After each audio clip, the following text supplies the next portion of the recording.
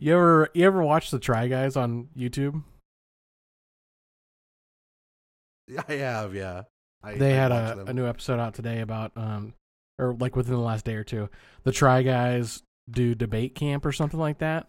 Okay. So they're getting like all these topics and have to debate against each other, and it just gets way off the rails later on in the episode to the point that the debate is, does a straw have one hole or does it have two holes? So one group has to debate that it's just one big hole. Yeah. Yeah. And it comes to the point where somebody's like, listen, your body is like a straw.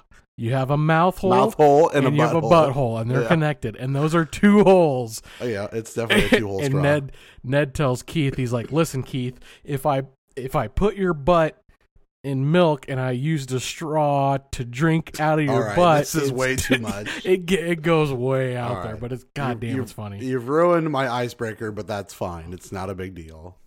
Okay, here we are. Yeah, after last week's Tony solo edition, I'm back. Hello, welcome to the DTS podcast. I'm Derek. I'm sorry, do you host this? Sorry, it's just kind of an automatic thing when somebody does such a terrible job. I feel like I had to take over. That's like your instinct kicking in. That's weird that you have that instinct, but you don't have the instinct to actually show up to do the fucking show. You're right. I'm Tony. Hello. What's going on? I'm back. I wasn't Derek salty Vance is until back. you reminded me to be salty. Listen, you were the salt. Like, it was so fun listening to that last week's episode, which Yeah, I dude, thought, just honestly, call me Salt Bay. Listen, honestly, I think you did a great job. So I will give you a soft clap here. I thought you did a pretty great job. Hey, I don't need your fucking affirmations. However, I thought the end of the podcast was the best part, where it seemed like you missed me and were just like pleading for me to show up, and then immediately went into visceral rage mode where you told me to fuck myself. Oh yeah, that part. Yeah, I did. You basically went into what's that guy from when Tom Cruise was playing a fat guy. Yeah. That's You're kinda talking about what Tropic Thunder? Tropic Thunder. Yeah. I will literally fuck you your up. face. Fuck your face. Yeah. Kill Tug Spinman. I don't care. Yeah, so fucking good. Yeah. That's kind of how it felt though at the end of that show. I last heard. week, but- Went to we're going to talk about the caucuses, but I was at the caucus the other night, and they had some overhead music playing before it, and that Flow Rider song came on, and I just started doing that thing where he just getting it. Yeah, he just starts like fucking hitting, like he's beating the beat, you know. Oh man, I remember when that movie came out. I did not realize it was Tom Cruise for the longest. That's a big. That was a big cameo. That was a big deal. I really enjoyed that a lot. Yeah, I don't think you can call it a cameo. Well, yeah, you're right. But it was like, I don't know. It's just, that movie was full of just ridiculousness, and that was somehow like maybe the most ridiculous of all. I saw Robert Downey Jr. Yeah. RDJ. He was on Joe RDJ Rogan maybe a couple weeks ago, and he was talking about Iron Man, but Joe asked him about Tropic Thunder, and like, he's like, could you do that movie now? And he's like, oh fuck no. No. You couldn't do blackface now in 2020. No, definitely not going to happen. That's a big no-no nowadays, you know? You know what else is a big no-no, Tony? No, I don't. According to most middle-aged women that were complaining on the Facebook and the Twitter Sunday night. Yeah. At ass shaking on the television. Apparently that's just not okay. I thought it was actually shirtless, scrawny motherfuckers that sing not so great songs, way okay. But booty shaking bitches, definitely not okay for the television, apparently. Yeah, I actually thought it was the other way around. I thought it was exactly what we needed. And that's not even like a male chauvinist way. I'm just like, yeah, dude, get out there and fucking flex yourself, you know? Listen, I mean, that Jenny from the Block song still slaps to this day. I'm still a fan of that on that song. You know, there's a couple songs that I didn't care about J-Lo, but Shakira and her come out and killed it. Like, they had a pretty decent halftime show. It's so weird that Shakira is younger, but she looks older. Way old. She looks like she got beat the fuck up. Yeah, dude. You know what I mean? So that's she's like like 7 or 8 years younger. Yeah, it's a little strange, but yeah, J-Lo looked pretty great for being fucking 50. Yeah, I thought it was great how they kept cutting to like this pan shot, and you could see they kept talking about A-Rod just dancing in the crowd. Oh, he was getting after it. Yeah, he was. More power to him, man. You know, if you're married to that woman, just get after it. Yeah, you just got to own it, you know? Like, yeah, she makes a lot more money than you.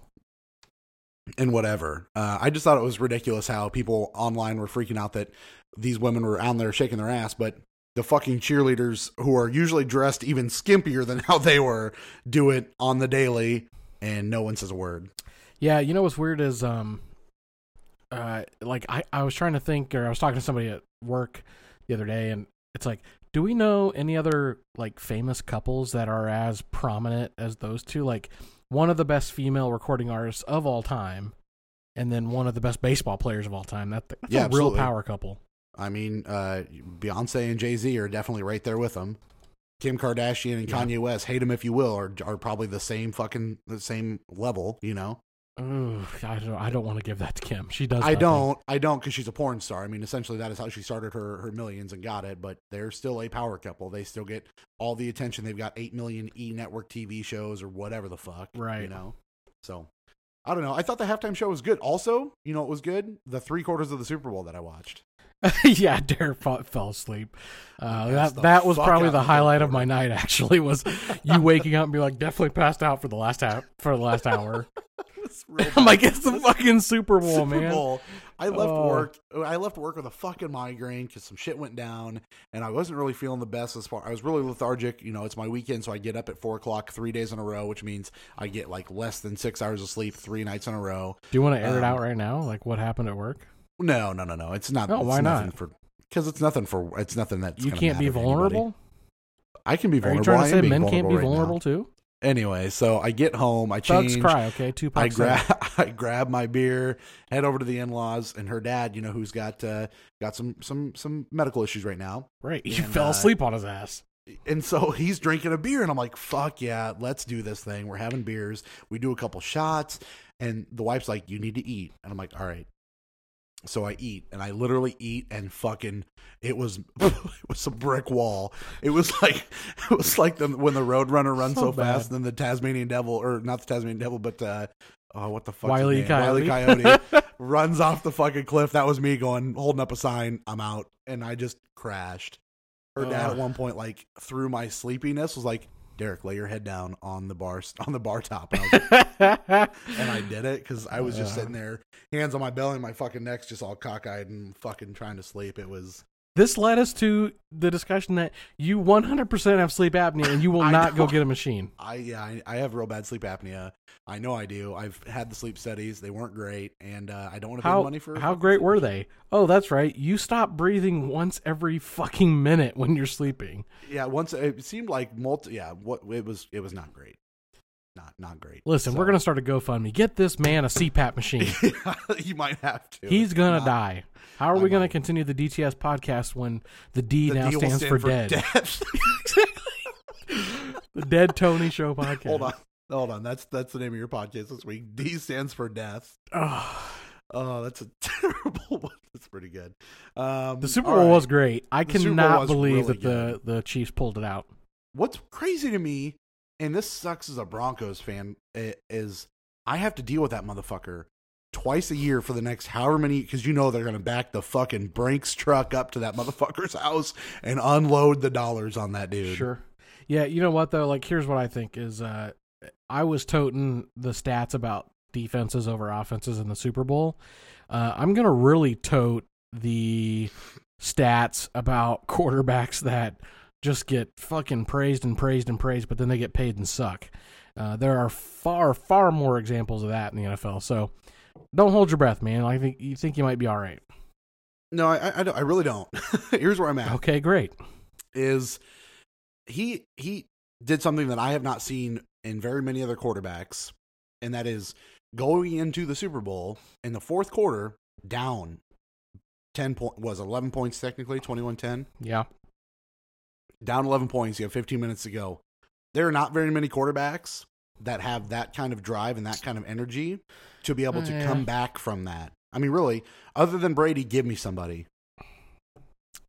Well, I mean, there's plenty of people that came back in the Super Bowl. In the regular I think you'd be surprised. Look it up. I think I bet there's at least a dozen that have been down in the fourth and came back. Generally speaking, the Super Bowl actually isn't that close of a game. We've been really lucky in our lifetime, our generation, that so many Super Bowls have been pretty good.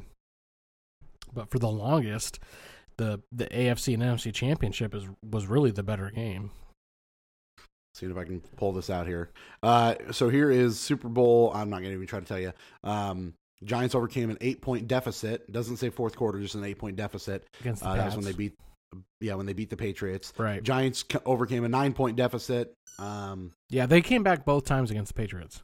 That was the Bills. They beat the Bills 20-19. That was that's back in the Jim K Kelly gun days. Yeah. As soon as anything wants to load on my computer and doesn't take a shit, which is why I don't try to load anything. Think about that, man. You know, they don't get enough love. They went to the Super Bowl 4 straight times.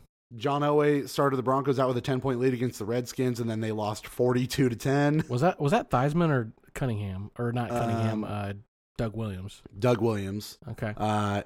Saints overcome 10 points and beat the Colts 31-17. That was Peyton Manning losing that one. Yep. Patriots beat the Seahawks 28-24. And again, these aren't fourth quarter necessarily. This is just a deficit. And then the Patriots, obviously, we don't even need to talk about. 28-3. 28-3. Which, I mean, do you think Kyle Shanahan feels a little bit of that again after losing this game? I think that those things really do end up manifesting themselves. Like, I don't think he personally thinks that, but it's going to be the talk of the town for so long that, like, you can't get away from that. Like, no. In two different It's one Super thing to Bowls, lose you a shit Super the Bowl. bed. It's one thing to lose a Super Bowl. It's another thing to have a lead in both of those and lose in the fourth quarter. Right. So, I don't know. Patrick Mahomes is a special man. He does some pretty crazy things. He looked pretty real in that third quarter in the highlights because, you know, I was asleep during the 2 interceptions he threw. But when I woke up, he hit Sammy Watkins for that sideline run and set up for that touchdown to make it 21-17, and then it was over. It was off to the races. Their defense stepped up. They got another touchdown and then made Jimmy G throw that interception for another touchdown. So it was all over. Yeah, I think low-key the story really is more the 49ers and Garoppolo. I think he's going to be pretty good. And, you know, Patrick Mahomes has taken a lot of the credit and a lot of the shine, but Jimmy G played pretty well. Yeah, I mean, here's the thing that you're asking Jimmy G to do, which he hadn't done the 5 previous games, is throw more than 1 touchdown. He hadn't done it. You know, he's coming off a championship game where they rode the run game for the entire game. Jimmy G threw 8 fucking passes. Yeah, and I'm no sports analyst. Shit, though, I'm no sports analyst, but calls. You're right, but either way, the opportunities still arose as he overthrew Emmanuel Sanders for that throw, and that was a big one. Yeah, that's true. And I think some of that really is just like young dude in the Super Bowl. Like he's been to the Super Bowl, but he's never played in the Super Bowl. He's got a ring. He's got 2 rings. Yeah, 2 rings. Yeah. But like people seem to forget so quickly when he got shipped off to San Francisco a couple years ago, and Brady was like, "Fuck you, Belichick," traded him midseason. That he played like 7 or 8 games, and he threw like 25 touchdowns. Yeah, like, the dude is good. Like, yeah. I'm not saying he's not a good quarterback. The 49ers are going to be good for a long time. The 49ers just drafted a couple rookie studs for running backs. Yeah. Well, not only that, but they have Nick Bosa they got this year. You know, like they're stacked to the brim. And for them to have a tough loss, you know what? Honestly, I could see a repeat of the Super Bowl next year. I really, really could. That would be really good for the NFL. It would tell a story. You know what I'm saying? It's a WrestleMania story. It's a John Cena and The Rock 1 versus a John Cena and The Rock 2. You know what I'm saying? God, are these both set up? Maybe. You never know. The Illuminati run everything, Tony. Don't you know? What do you think about? I thought you were going to segue that to Pete Rose. I was going to do it, but I was waiting for you. I was kind of setting you up. I didn't want to take all the glory. Yeah, I just wanted to get your opinion real quick. So Pete Rose came out today, and he's like, he sent a formal letter to the MLB that he wants to be reinstated and Hall of Fame eligible in lieu of the Houston Astros debacle. Yeah. He's like, yo, I betted on some games, but Jesus Christ, these guys cheated for a championship possibly twice. So what do you think? Does Pete Rose need to be in the Hall of Fame? Yes.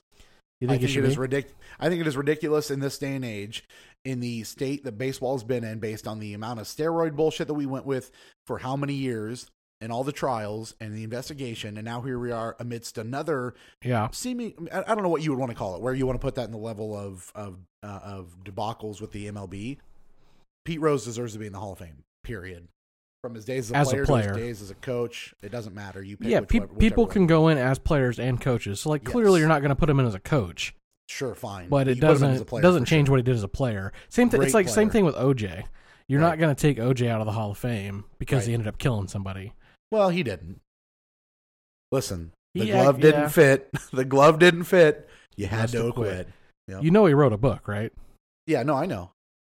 You know it was called If I Did It.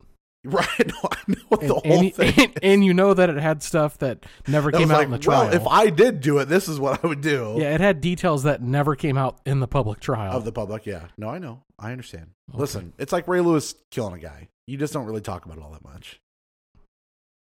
He might have did it. He definitely did it. Ray Lewis definitely murdered a couple of guys. Maybe even during that Super Bowl when the lights went out, for sure. Probably Aaron Hernandez is going to be Super Bowl or Hall of Fame eligible soon, right? Yeah, right. I think he's still hanging in that prison, honestly. Jeez, too soon. Listen, Kobe died in a helicopter crash. He did. Yeah. Yeah. I don't think we talked about that, did we? You didn't talk about it last week. No, you left it off. You never Yeah, said, I hold on. didn't. You never said whether Pete Rose belongs in the Hall of Fame. You asked me, but didn't answer. Oh, 100%. I think you should go in the Hall of Fame. Okay. The Hall of Fame is for what you did on the field of play, Right. period. So, Pete Rose is, we have this conversation a lot, okay, where it's like something that happened in the past could not happen today. Sure. Whether it's for Tropic sure. Thunder or whether it's Pete Rose cheating on baseball. If that Right. shit would have happened today, oh my God, man. People would be going crazy about Yeah, it. he would be getting his fucking... There'd be a lot he more would money just- on the line, though, too, I guess. Oh, But, a lot of money on the line, yeah. yeah. I think he belongs in the Hall of Fame. Now, we For didn't talk about... I didn't talk about Kobe last week. So we're a little late to the game here. But, yeah, Kobe Bryant and his daughter, plus 7 others, died in a helicopter crash a couple weeks back. Yeah. Pretty rough stuff. I know you were really beat up about it. I was. And, I'm a pretty emotional guy. I'm pretty open about that. I'm pretty vulnerable.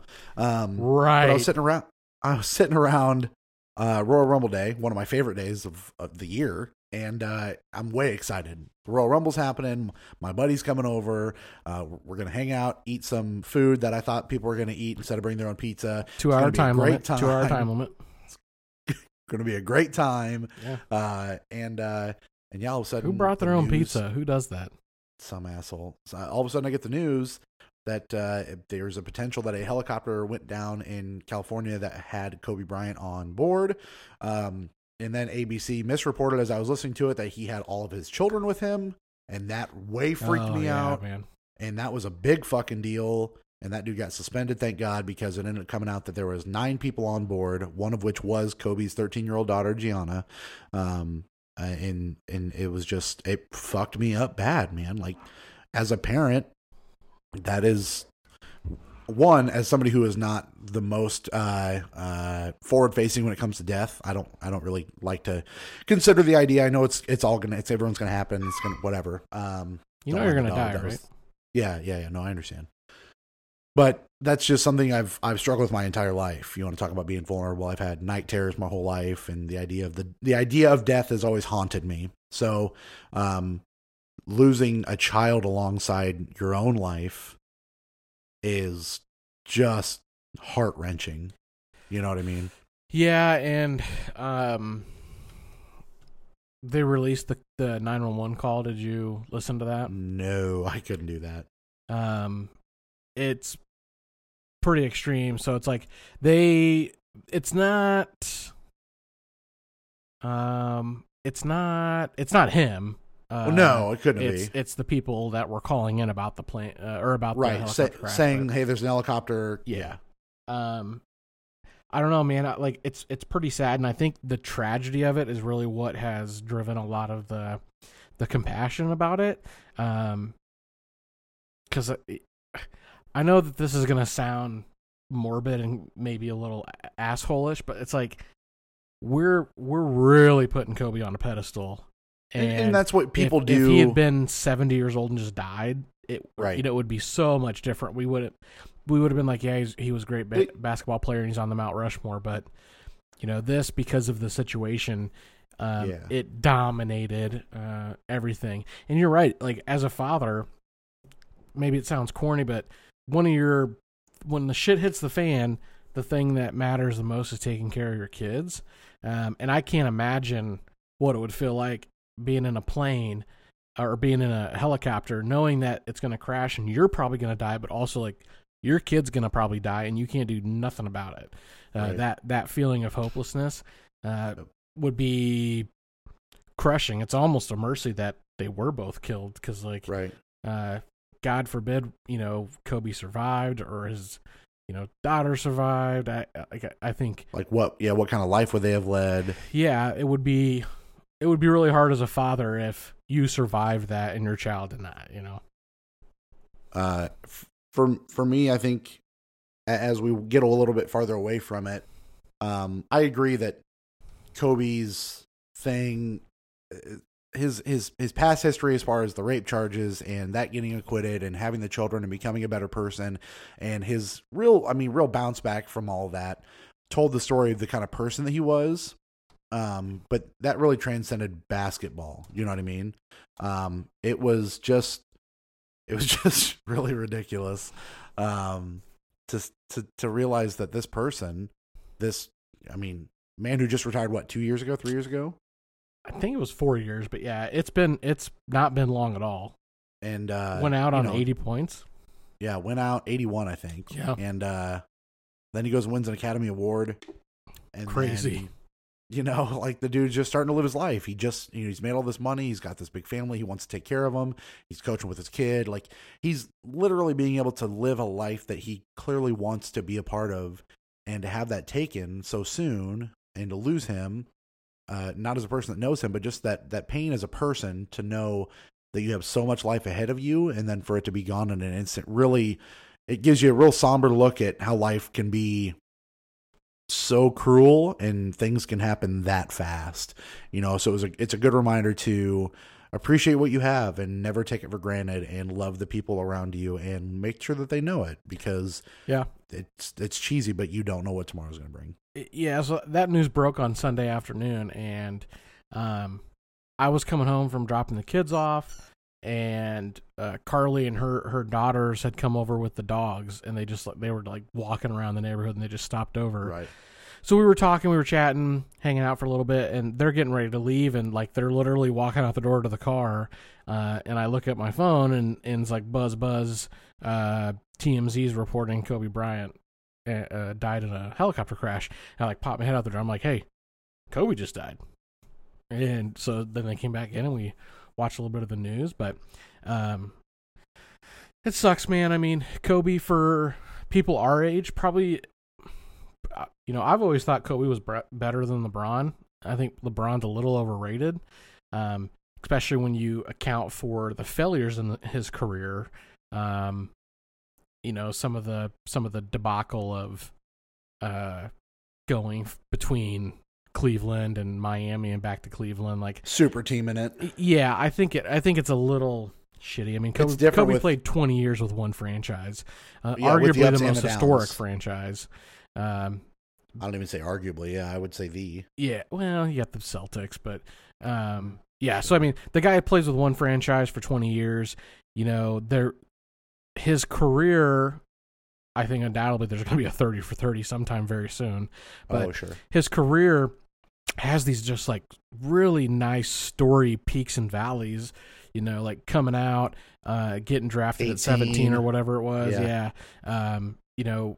Taking the world by storm, and then he wins a couple championships. Then he plays with Shaq, and that whole drama scene. Well, yeah, it was him and Shaq winning some titles, drama Phil happening. Jackson. Phil bouncing, Kobe's still there. Pau comes in, rebuilds this whole franchise, more titles, so on and so forth. I'll always, I guess, my final thing is I'll always remember Kobe as just being really funny and charismatic. That's what I remember about him, like at post-game press conferences. I saw him play twice in real life. Once really late in his career, I think the year he retired or the year before they were playing the Bulls. I'm not sure if, they were playing the Bulls. Anyway, like I'll remember him as being charismatic, like on talk shows and stuff like that. He was always really funny, really good comedic timing. Kind of sucks. He would have been really good as an analyst or a color commentator. Oh, yeah. Yep. It's just tough. It is tough. Yeah, it sucks. Let's see. Talk about a little bit. What was that, Bill? Is it Bill Russell? Is that who? No, not Bill Russell. Yeah. No. Well, Jerry I don't know West? No. Well, yeah. You see there's a lot of the signings saying that they should change the NBA logo to Kobe. Oh, that was that was way From before Jerry he West. died anyway. No, well, yeah, but then everyone obviously that drummed it up a lot. Yeah. Yeah, that's true. And I wonder how Jerry would feel about it. I don't know. He's still with us, you know. He is, yeah. So Bill Simmons, that's who I was trying to get to in the first place. His podcast, I believe, right? He does his podcast on The Athletic, right? Is that where he's at? I believe Spotify just bought that podcast up, right? They bought his podcast. Right, which is a big deal. Spotify's buying up the entire podcast game, man. Spotify owns Anchor, which is where we are at right now. We host on Anchor. Yeah. Anchor's a great service. Our boys over at the Tell 'em Steve Dave and Ming Chen and Mike Zapska doing their shared universe thing. They're all on Spotify now. So yep. I don't ever I think I've used Spotify maybe 5 times in my life. I use it at work because it's free for the web browser. I can just play it whenever, but that's all I do. Okay, yeah, I didn't know that. Yeah, they're buying up the podcast game. Not The Athletic, it's The Ringer is what Bill Simmons is part of, The Ringer. Okay. Yeah, The Ringer of Bill Simmons. Spotify's out there just chasing down this podcast game, and it's weird because it kind of came out of nowhere. Like right now, podcasts are predominantly dominated by Apple and iHeartRadio and a couple other like smaller venues. Stitcher was really popular back in the day, but outside of Apple, it's very segmented. So Spotify's just swooping in, and I guess this is going to be one of their revenue streams going forward. And I mean, essentially, you could say that we're a part of the Spotify family because, again, sure. The place where we host is owned through Spotify, through Anchor. You know, so I think it's great. I don't use Spotify for podcasts. I don't use Spotify at all other than at work for anything other than background music. But I think good for them. If they've got the capital to go out and get a talent like Bill Simmons and host that podcast, go for it. Like, that's awesome.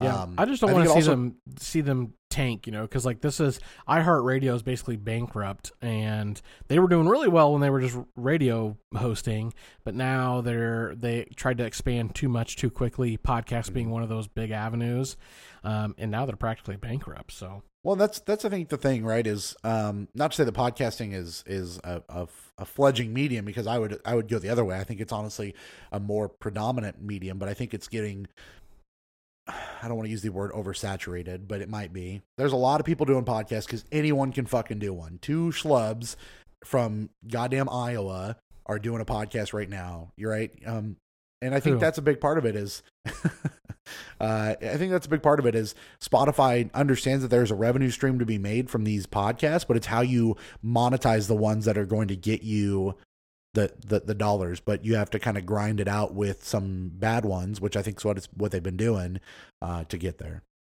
Yeah, podcasts are very on a large scale. Podcasts are very weird to me, honestly. Like it's kind of what we've grown into. It's not necessarily our generation, but the OG podcasts have been around a really long time, like 15 years. They've been making podcasts, but they're really weird to me because they're still a heavily consumed media outlet, but they're under no regulation. Short of where you're hosting it and who's sponsoring it, there's no regulation. So it's weird to me, this digital age that we live in, like YouTube, TikTok, Instagram, Snapchat, any of these social media things, that it's like, man, what do you even go to school for these days? You know, it's like people that are like, we saw this with like the bloggers in the early 2000s. It's like, well, you don't need a journalism degree anymore. You just need a fucking website to host on and post whatever you want to and call it a blog. Don't call it an article. You don't have to be a journalist. You can be a blogger. I kind of, I think we're good at podcasting, but I think so too. Like you said, anybody can pick this shit up, and you need no credentials. You never needed to learn how to do radio or audio production to do a podcast. Like people spent their entire lives in this industry, and 2 schlubs from Iowa could surpass them immediately. Right. I did the radio for what? How many years was I there? Damn near 10 years doing the radio shit, right? Bet you got some good stories there. I loved the radio, and yeah, I miss it. But at the same time, I'm able to fill that void by doing it free, by doing it right here with you, and not having to worry about regulating myself for not being able to say Super Bowl. Yeah, right? you don't have to regulate yourself because you don't show up to your own podcast sometimes. You can't say Super Bowl on the radio. You can say Super Bowl on a podcast because fuck it, no one's going to tell you otherwise. Right. You know, there's just no one to hold you back. So, it's podcasting's a strange medium. True. Yeah, I mean, and there's so much of it. Like, the consumption level is outrageous. So it's always been a little weird to me to think about it like that outside of our little vacuum of a podcast that we do for a couple dozen people. Like, it's really weird that we're in this age where nobody, like, how many times have you stumbled across something, whether it's podcast or a YouTube channel or something like that, that it's like got 100 fucking views, but you're like, this shit's pretty cool. This is awesome. No, I mean, there's a couple different YouTube channels that I check out that are not in the millions of views. They're in the low thousands, and that's awesome. You know. Yep. Moving on, Phil Spencer, the main man over there at the Xbox, and part of that Microsoft company, if you didn't know. He basically says that Amazon and Google are the main focus for their competition, like who they're trying to beat out over at Xbox. Not Sony, not Nintendo, Amazon and Google.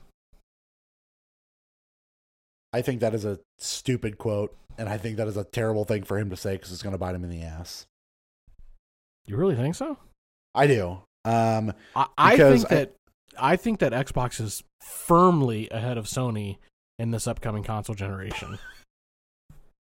Okay. Derek's right. Like his mind, he didn't comprehend that for a second. Why? I just think that if you look at what Xbox and Microsoft have been doing, I think they're pushing themselves into a much more consumer friendly avenue than Sony's doing. Okay. They're coming out with that xCloud service, Game Pass, obviously. Sure, they're putting their first-party titles on Mac and PC. They're supporting third-party developers more often. They're being a lot more transparent about their business model. Also not putting any first-party titles on exclusively the new Xbox. Yeah. So there's literally no reason for you to even buy a new fucking Xbox. I think a lot of that's more about, that's like retention rate driven though. Like they know that they have an ecosystem of players and they're relying on the fact that they're going to have the most all-inclusive ecosystem to play your games on. But what it really comes down to is there have been so many attempts outside of a traditional console for people to video game. The only viable option is to build your own PC or buy a pre-assembled PC. So they know that people are still going to buy consoles regardless of, hey, I can play this over the internet on any device. You're still going to buy a console because you want to sit on your ass, hook it up to your television, and game out. So I think that they're looking at like, hey, what are our return rates on the Xbox One S, the One X over the last several years? Okay, we've got a steady renewal, basically. We've got a steady rotating door of customers. So fuck it. You know, we don't necessarily need a first party. Plus, I think low key, they've got all of those studios that they bought. Sure. Eventually, they're going to start coming out with some games. And here's what I'm saying, though, is to me, competition, side by side, is who is going to sell the most consoles. That is what a competition is, right? Yeah, sure. And by de facto, that Sony is putting first-party titles out on the PlayStation 5 and making it a more appealing system because there are games you can only get on that system, that to me means they are going to be miles ahead of Microsoft. Yeah, I do agree with you. I just don't think sales numbers are really going to tell the entire story this time around. And I think you're not wrong there, especially with you look at xCloud and what Google's doing with Stadia, although Stadia is obviously not even fully rolled out yet, but also not great at the early launch. Right. And then Amazon really trying to double down on its gaming studios and doing something different and trying to deliver a different kind of experience. But I just think the quote is kind of humorous in the sense that he's trying to backburn Sony and Nintendo. Granted, Nintendo is not his enemy at all as they share games and shit. Yeah. But I definitely think there's not a world we live in with a console launch that is not going to always and forever be Microsoft versus Sony. It's just never going to happen. I think you're probably the tale right as old in as that time, aspect. Tony. Well, It's a a tale tale as as old old as 20 years. Yeah. Yeah, Well, you know what it's I mean. not that old. Right. But I think it really shows why Phil Spencer has turned Xbox's entire organization Business around. model around. Yeah, Because I agree. he's looking towards the future. He realizes that you have these two massive companies in Amazon and Google that are IP just Goliaths, and they're going to push that technology forward. So he's looking to the future. Like he's like, hey, we're neck and neck with Sony. Nobody really actually is dethroning Nintendo. They're like off in their own ecosystem. Nintendo's Nintendo. Yeah. It's just never going to be anything other than that. Exactly. So it's like he's just looking at it, I think, and saying like, hey, we're neck and neck with Sony. We actually think we're much better than Sony as it is. But Google and Amazon, they're not known commodities. And at Google, at the very least, they've proven that on multiple occasions they're willing to throw billions of dollars at the wall and hope it sticks. Right. So they're a danger. I think before we move on, I think the other big thing we have to realize is it wasn't so long ago that electronics moguls were going, wait, Sony's doing what? Or Bill Gates is making a what? Yeah. You know, it was not that long ago. You say forever it's going to be Xbox versus Sony. But and it wasn't that long ago that it was was like, whoa, not. Microsoft is making a game console? Yeah. And Sony's, they make disc players. They make they make Walkmans. They like tapes, you know? Yep. They make a TV, whatever. Yes, you're right that the future is now, and Phil Spencer is right to look at it. But I think that right here, right now, in the year of 2020, his big competition is Sony. In the immediate, yeah, but in the immediate, it's like what self-respecting, successful executive of a company is ever going to get anywhere looking at like who do I need to take down right now? Right, you have to plan. I want to insert another story before we move on to this next one. It's down further. It should be right here, and that because we talked about Google Stadia, right? Is this NVIDIA service? Have you been following the NVIDIA game streaming service? No. So for a long time, like we're talking like 3 goddamn years, NVIDIA GeForce has been a closed beta service, and it's now kind of opening up. So basically, here's the deal, right? NVIDIA, probably the most popular name in video game graphics cards for PCs, and they've had quite a few graphics cards integrated in, like laptops and game consoles actually too. But they have a streaming service. It's a cloud-based, like Google Stadia, basically. It's what Google Stadia should have been. They've been doing it the right way for several years. So they're rolling out this tier program. They have a free tier, and they have a paid tier. So basically, NVIDIA's got this huge server farm of graphics cards and servers, and they will integrate existing libraries that you own. So if you own a bunch of games on that little teeny service called Steam, you like that Steam thing, Derek? You buy a game on Steam and you want to stream it over the internet in pretty good quality with a roughly like a GTX 1080 graphics card style, that's what this service does. So NVIDIA just must be really bad at advertising because they've had this a long time and it's really never hit the mainstream. But for the longest, it's been available through their NVIDIA Shield. If you bought the Shield TV, you had access to this service. But I just wanted to bring that up because where Stadia is shitting the bed, and a lot of people never realize that, I can subscribe to Stadia, but I have to buy the game. I already own that just game. Using your existing games, yeah. Yeah, this is going to link up to your existing libraries. And really, a company like NVIDIA is the one that should be doing this. They already have the end to every game developer in the world. So just something to check it out. I think we're going to get more reviews in the coming years, or the coming months, as this rolls out more openly. But hey, and $5 a month. Yeah, and years. I mean, this is still, from VR to this, these are the two big forefronts of what is next for video gaming, This is definitely it. Like gaming over an internet provider is basically how it is because, again, you can game at very high fidelity with no soon hardware. to be a 5G or soon to be a 5G connection. Yeah, with how good 5G should be, Yeah, so the NVIDIA GeForce service, just to recap again, Right now, the initial is it's $5 a month. It's actually session. It's what they're calling a session base. So like if you do the free tier, you can play in 1 hour increments. So you can log in, queue up, pick the game you want to play, and then there's a timer basically, and you're going to get booted after an hour, and then you have to like log back in and re-up. So it's kind of weird. Like that's a new format that I don't think a lot of people are going to really be that into, but it's a really good way to get you to pay $5 a month if you don't want that. Yeah, that's for sure. But you pay the money and you game over the internet, and it's roughly equivalent to what they're rating as about an $800 to $1,000 gaming PC rig. And they actually, unlike Google Stadia, they have a track record of doing this for several years, having a stable environment. They're averaging between 15 and 20 milliseconds of lag, which is really pretty good for an internet-based service like this. Sorry, I had to sneeze. Sorry. Yeah, you sneeze like a rock star over there. Yeah, I muted that motherfucker. Yeah, I see what you did there.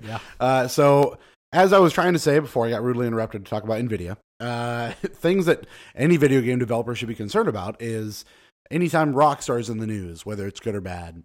This might remain to be seen.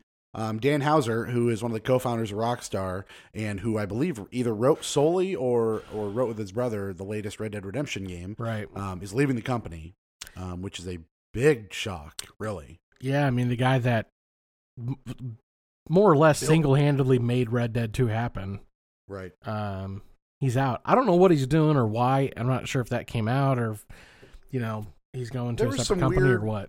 There was some weird Rockstar riffraff when that game came out about crunch, and yeah, the idea of crunch has been like nothing mandatory, like mandatory 70-hour work weeks and shit like that. Huge crunch weeks, and like I said, that is only exponentially grown as far as the concern for game developers and working crunch. Right. And I think every place you go has overtime, right? You know what I mean? Like there's always going to be overtime necessary, but there's a different level apparently at Rockstar. No one really talks about it. They try to keep it under wraps because that game studio tries to stay very personal, and doesn't really let a whole lot of news leak out. But that was one of the big things coming out of Red Dead was, hey, these people literally were giving up their entire families to focus on this game, and that's not okay. And a lot of that fell to the Houser brothers. Yeah, so it's apparently a pretty toxic environment over at Rockstar, which is part of 2K Games. So you talked about how they're kind of private. They keep a lot of things private. It's causing some ruffles because you have obviously like labor concerns if you're forcing employees to work this. Now you're paying them overtime, but like there's a difference between paying them overtime and forcing them to work to a deadline. Or the opposite, where you're just guilting them into it. And that was some of the stories coming out was... Yeah, pretty much. Not only was it mandatory, it was suggested, and if you didn't do it, you got shunned and made to feel like shit. Right. And a lot of, people are concerned about how private that is and what sort of practices are going on, because Rockstar is owned by 2K Games or whatever their parent company is technically called, but that's a publicly traded company on the stock market. So now you have shareholders that could be adversely impacted by some sort of major, class action lawsuit from their employees, things like that. But here's the real problem that Dan has kind of hinted at over the last 4 or 5 years. Take-Two Interactive, by the way, not 2K. Take-Two. Okay, Take-Two. Sorry. No, it's 2K Play. Okay, that's all the same thing. Okay. Yeah. No, Take-Two is the people that own them. 2K are usually that's like the people that help publish it, or right. Different things. But anyway, keep going. Yeah. So the thing that Dan's hinted at a little bit, what he sees as a big problem with the gaming industry, is it's money. So back in the day, like think about your Nintendo, your Super Nintendo, your PS1 days. You had big publishers and you had big developers, but they were all kind of a get it as you need it funding system. So it's like, hey, we have this game. Here's a little bit of an initial money. As the game goes on, you don't necessarily have a deadline for a lot of these games, and you're funding it as they go as part of the development. Nowadays, games are funded up front with an expected timeline. And that's kind of a problem. Like, think about a game gets announced and it has a release date before you see a trailer. Like, that's kind of crazy, man. And that Sure. causes a problem because these companies are pumping millions upon millions of dollars into game development, which is 25 years ago, you'd have never heard anybody getting $15 million to develop a game. But, you know, you go from staffs in probably the 90s and the 2000s, staffs of a couple dozen to staffs of hundreds that are making these games. And they're under strict guidelines, man. And the idea that these video games don't have to report how much they're spending to be made. Right. You know, it's not publicized about how much these video games cost to get made. So a game like Red Dead, I want to say it was like north of a couple $100 million to get made, right? Yeah. And so when you take into consideration that they're dumping that much money into this video game, like, it is big business, and hence why they expect, you know, big work environments. And I'm not saying that it's right, but I think that could be what's leading to his exit. I have no idea. I'm just speculating. Yeah, totally speculation, but the guy's right, though. Like, the environment with game development, you hear it more and more often, which is why indie's getting so much support in recent, 10 years. Right. You do it on your own time, and out of nowhere, there's a game that you want to play, and it's like, great. That's right. awesome. You just do what you want to do. Right. Just pay the guy $20. I don't know. It's weird seeing him leave, but I am curious to see what he's going to go do. So What does Rockstar have in flight right now that you feel like might be impacted? no, they have yet to say anything that is out there right now. Certainly a new GTA game. It's by proxy of we haven't had a new GTA game since 2013. 2012. Yeah. Maybe? So that's got to be what it is, right? New console year, probably not the first year. That's usually they like to take a year off and see what happens. So we're probably talking 2021 till we see whatever Rockstar's doing. Bully 2. I would love a Bully 2, Sure. sure. I don't see it. No. I either see one of two things happening: a new Grand Theft Auto or a brand new IP. And Red Dead 3. I'd love a brand new IP. What'd you say? Red Dead 3 coming out next It's year, gonna be confirmed. 10 years from now. 10 years or longer. Oh, you're So right. you Yeah, even get totally. the idea of a possible Red Dead 3. But yeah, it's got to be a Grand Theft Auto or a new IP, which would be great. Rockstar puts a lot of love into their video games and clearly a lot of blood, sweat, and tears. And you're always excited because Rockstar games are polished to fuck. Like, they're just well-made video games. Yeah. But Please we'll not see another what- Mafia game. I don't want that. Yeah, don't do or, Mafia 4. I don't want another LA Noir. I'll take another LA Noir or Manhunt or Max Payne. Was that Grim wasn't it? Fandango, was that them? Now you're stretching a little far, I think. I like companies like Rockstar that they create all these different games with completely different environments, but you immediately know it's a Rockstar It's game. a Rockstar game, right? They have They have a a distinct- signature. Right. It's AC/DC. You know what it sounds like, and you love it every time. Okay. Yeah, I can get behind that.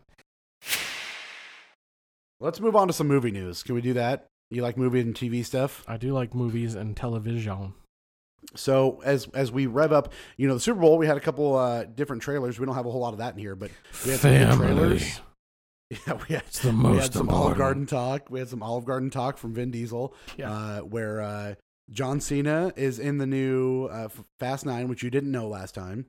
Yeah, the trailer I did not. is fucking just nutso. That fucking movie trailer was nuts. It's what I hate Pure about chaos. the 3 or 4 most recent movies. They're so good, but they're the most over the top bullshit you've ever fucking seen. Yeah, like I have to actively prepare myself to watch a Fast and the You have Furious to movie now. suspense every possible amount of disbelief in your body. Yeah, for you to watch you one of these literally movies. do. Yeah. Yes. It's real. It's ridiculous. The thing that I have a couple problems with this, even the trailer. One, John Cena is Dominic Toretto's brother, which means Oh, John is that Cena has really to actually, true? John Cena has to actually act, which is not going to go well. And number two, He looks ripped though. they're bringing it's John Cena, dude. Number two, they're bringing back Han. Oh, how'd he live? I don't know. He should have died. He blew up in a car. They brought back Letty though too. It's like, Dude, and it's just ridiculous. So, yeah. so Han's back and John Cena's in it. Whatever. They're probably There's on a new- quest to get the Dragon Balls to wish some people back. Don't you think? There's a new Minions movie coming out called The Rise of Gru. I which thought I'm that was pretty waiting funny. for. I like Yeah, those I'm waiting Minion for movies that. just because they're Yeah. cute. They're adorable. They're just great. Let's see what else. The James Bond Is trailer. Steve Carell going to be back in it? Yeah. I Okay. think so. James Bond movie. I'm all in. I love that. Yeah. New James Bond movie. It's got me rock hard. Then they also showed some teasers for Disney Plus Marvel stuff. They showed the teaser for Falcon and the Winter Soldier, and it showed Falcon throwing the shield, which was awesome. Mm-hmm. And then they showed what the fuck was that other Vision Quest? Vision. WandaVision. WandaVision. Thank you. I'm surprised you caught all that during your nap. Yeah. Listen, they post that stuff all online. I didn't have to actually watch it live. Right. But coming out today, not Disney Plus necessarily, but Marvel related nonetheless, you've got Doctor Strange 2, which is Doctor Strange Madness in the Multiverse, I believe is what the tagline is currently. And Sam Raimi's going to come direct it, which is kind of awesome. Bring in the chin, baby. It's going to be great. You know, Sam Raimi is the director, most famously known, I think, probably for the Ash Evil Dead movies. Yep, exactly. Evil Dead, and then Spider-Man, the first three with Tobey Maguire's. Which the first two were great. The third one was just weird. It holds up, I think. The third one? Oh yeah. That's weird. Venom. No, that's not. That's an Eminem song from the movie Venom. Oops. It's not the guy from that 70s show? It's not Thomas. It's not Thomas Hayden Church playing the Sandman, and it is not Topher Grace playing Venom. So with Sam Raimi coming to direct the Doctor Strange 2, which who directed the first Doctor Strange? I thought it was someone kind of important. Do you remember? Taika Waititi? I don't know. No, it definitely is not Taika Waititi. I'm going to look up here what the first Doctor Strange was directed by. Kevin Scott Feige. Derrickson. Definitely not Derek. No, it was Scott Derrickson. Scott Derrickson's done some decent movies. But yeah, he's done that. But now we're talking Spider-Man director. Okay, yeah. Never mind. Go ahead. What did you forget? That I can't say the guy's name. Trudy Ejiofor or whatever. Chiwetel Ejiofor. Yeah, I forgot he was in that. Yeah, he was one of the Time dudes. He's one of the Time dudes. Yeah. Okay. Yeah. So either way, Doctor Strange, Madness in the Multiverse, is going to be directed by Sam Raimi, which has to then make you feel that yes, Ash himself is going to be in Doctor Strange 2, right? Like that's just the obvious thing. I love the chin, man. Bruce Campbell's great. Bruce Campbell is the best. You ever watch Burn Notice? Amazing. No, you love the Burn Notice. Oh, I forgot how much so you love the good. Burn Notice. Jeffrey Donovan and Sam Campbell. Get out of here. Don't care about that stuff. Tony, did you see the trailer that dropped today? And I'm gonna guess you didn't because it wasn't on the news. Did you see this Saw spinoff trailer? No, you told me a little while. You told me a few episodes ago that Chris Rock was going to be in it. So I'm going to need you to live watch this while we're on the air because there's a line in the trailer that is excellent that I really, really enjoy. All right, here we go. You ready? Saw Spiral? Spiral from the Book of Saw is what it's called, I believe. Yep. 1 minute 41 seconds. Yeah, it's a quick teaser. Okay, and you can. So I'm gonna go ahead and superimpose this over the podcast so you know exactly when I'm watching it. It is starting right now.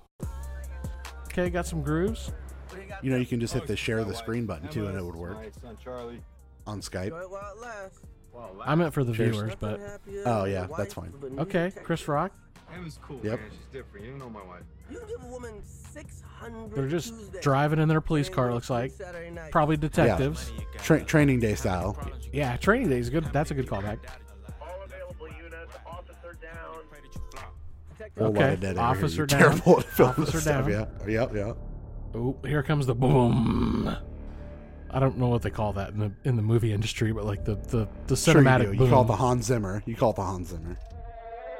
Okay, so immediately this is giving me vibes of remember that movie Bone Collector? I don't know if it's because you said Training Day and that's Denzel. Yeah, pretty close. This definitely already looks way different than any Saw movie. It looks much more serious, much more fleshed out. It looks like it. Oh, whoa! Was that SLJ? Just wait, baby. Someone's out there pulling all this. Say what? One more motherfucking time. No, it's even better. Is he gonna say goddamn snakes on this goddamn plane? Just wait. Oh, this is creepy. You want to play games, motherfucker? You want to play games, motherfucker? It's so fucking good, dude. I was He like, just looks like he I doesn't do, give a Samuel fuck. L. I do want to play games, motherfucker. Oh, Yes. he's chained up and he's got the saw. Yeah, bro. Okay, so listen. First reaction on that, okay. Looks much more serious than any Saw movie. Way more production value. Sure. Oh, yeah. But It feels like they're actually trying to make this a good movie. yeah, it gives me a very reminiscent of like first season of True Detective HBO style, like very Yeah, dark, a little bit of atmospheric. comedy. Yeah, atmospheric would be a good word for it. But Samuel Samuel L., Jackson, He's I packing don't know on if the he's pounds a little bit. is he the bad guy? You don't really know. Is he just kind of in there as like a screen grabby trailer role to just say the one line and be done? Here's which is the deal fine. breaker though. If Tobin Bell's not in it, I'm fucking out. I mean, he's dead, so So is Han. that's fair. Okay, fine. He I needs don't to know. be What do in you think it. of the name? At least his What do you think voice. of the name? Spiral from the Book of Saw. It makes me think of Blair Witch 2, Book of Secrets. I don't know why. I don't know. but Is that's where I go with is it. there some like background ecosystem of Saw? Like a series of No, books not or that I know something? of. Yeah, I don't know. No, I don't know either. think so. Probably one of the best in a adjacent but not related story. Probably one of the best movie deals I ever got was the entire Saw collection for $10. Yeah, it's a pretty good deal. That is a good deal. I mean, even though most of them are First just three garbage, the first three Saw movies are pretty good. I After that, would they say get a the little first wonky. three and the last two. I could go without 4 and 5. I But don't 6 and remember 7 the weren't that bad. last two. I They thought there was 8, dude. I thought there was 8 of them. there might be 8 now. Yeah, because they redid the Fair Saw enough. movie, right? Like they redid the original Saw or something like that. No, that's I what the don't Spiral movie is. Oh, okay. Anyway, different tangent. It was A Saw spinoff or a reboot, soft reboot called Spiral. Chris Rock, I think, might be producing and maybe directing. I don't remember for sure. And Samuel L. Jackson's in it. I'm way the fuck in. Yeah, I'm with it. Are you in or are you out, Tony? Like I said, dude, it's got to have Tobin Bell in it. I'm trying to look up the IMDb on it. I don't know if you're gonna have one right away. Is there? Saw 2020 IMDb. I am douchebag. Oh, it's called Spiral. It's not even called Saw. I told you that it's Spiral from. I the thought book it was of like Saw, comma Spiral. No, Spiral from the Book of Saw. I don't see Tobin Bell in here, bro. Dude, I'm telling you, it's probably not going to be in there. Uh, Then again, you didn't think Mark Hamill was going to be in Rise of Skywalker, so calm down. This is a completely different movie studio too. Yeah, well, it's Lionsgate still, and it's directed by right, the dude. It's directed by the dude that I think did the first Saw. Is it? That doesn't sound right. Pretty sure Darren Lee Bousman? Whannell or something like that. Who? Darren Lynn Bousman? Yeah. Yeah, I think so. Oh yeah, he did the first 3 Saw movies. Okay. See, I fucking know shit, man. I know shit. He actually did Saw 2 I- and 3. He didn't do the first original one, but Didn't do the first one, but either way, all right, fine. You got me. I'm in. I'm way in for it. Sure, I'll go for I'm that. excited. Cool. We talked to hear about Disney Plus. We talked about some Marvel stuff. Disney Plus had like a conference call. I don't know if it was a live thing, but got out and talked about their subs. Almost 30 million people subscribed to Disney Plus. That's got to be pretty good numbers for Disney, especially when they gave it out for free. It's not terrible. You know what I mean? Yeah. They're dropping new movies. They're dropping relevant movies. Toy Story 4 dropped on Disney Plus today. Oh, I haven't seen that. I'll have to go check it. Oh no, I Yeah, saw well- Toy Story 4. That was the one where it's like for it. they. I he haven't has to- seen it. I don't know. Oh, okay.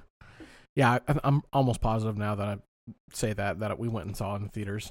I have a date night with the kids on Friday night to watch that. I bet my kids will want to watch it too. You know what? You know what you should do? What's that? Friday night at the Lutheran Church of Hope out in Jordan Creek, daddy-daughter dance. I have a daddy-daughter dance the following Saturday, so nope. Why, you're such a good dad. I know. I'm taking both of my children. It's both of their times this year. How are you going to Monitor dance with 2 of the kids? 3. I'll dance if I want to. Dance with my father. So yeah, Disney Well, Plus Luther 30 million Vandross. subs. That's from, I believe, Bob Iger came out and said that.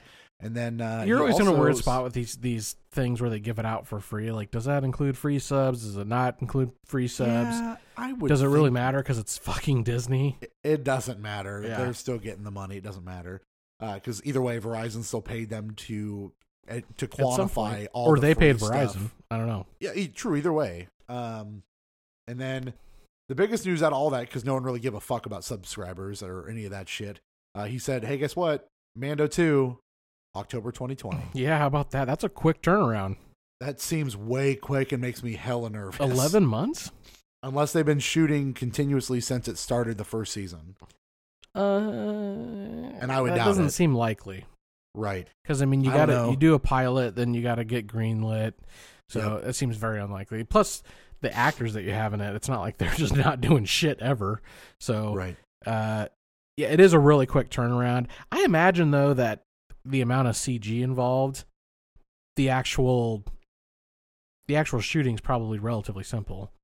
Yeah, I don't know. It seemed like a pretty involved show. It's it was pretty well made, but they CGI'd a lot of it, and that's like Jon Favreau's. That's like his MO. I mean, right? He knows how to work some CGI. Yeah, I remember when that Jungle Book movie came out that he did. Yeah, it was nuts. And he was like, "It's 95% CG."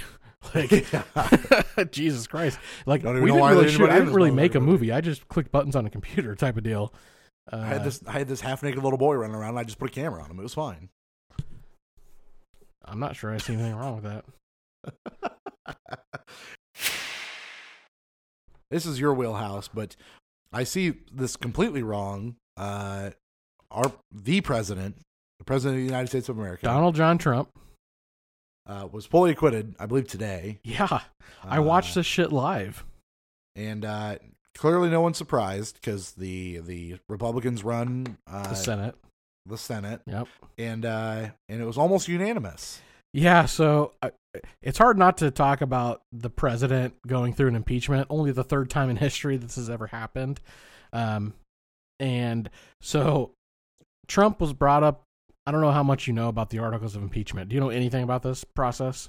Just pretend I don't. Okay, so basically the founding fathers, the dudes that wrote the Constitution. Nope, go ahead and shorten that for our viewers or listeners, please. The articles of impeachment were wrote by the founding fathers in the Constitution. Basically, it's a law that supersedes the presidency, and it's basically saying, like, based on these different factors, the president can be impeached by the Congress and the Senate and thrown out of office. So there are several articles of impeachment, and then when they think the president's done something bad, the Congress decides what articles that they're going to charge the president with. They push it through Congress, it goes to Senate, and the Senate basically has a trial, just like you were, accused of a crime, and they decide, are you guilty or are you not guilty? So Trump, he flexed his political power as president to pump information out of a foreign government about his 2020 election campaign competitor, Joe Biden, and his son, Hunter Biden. Yeah.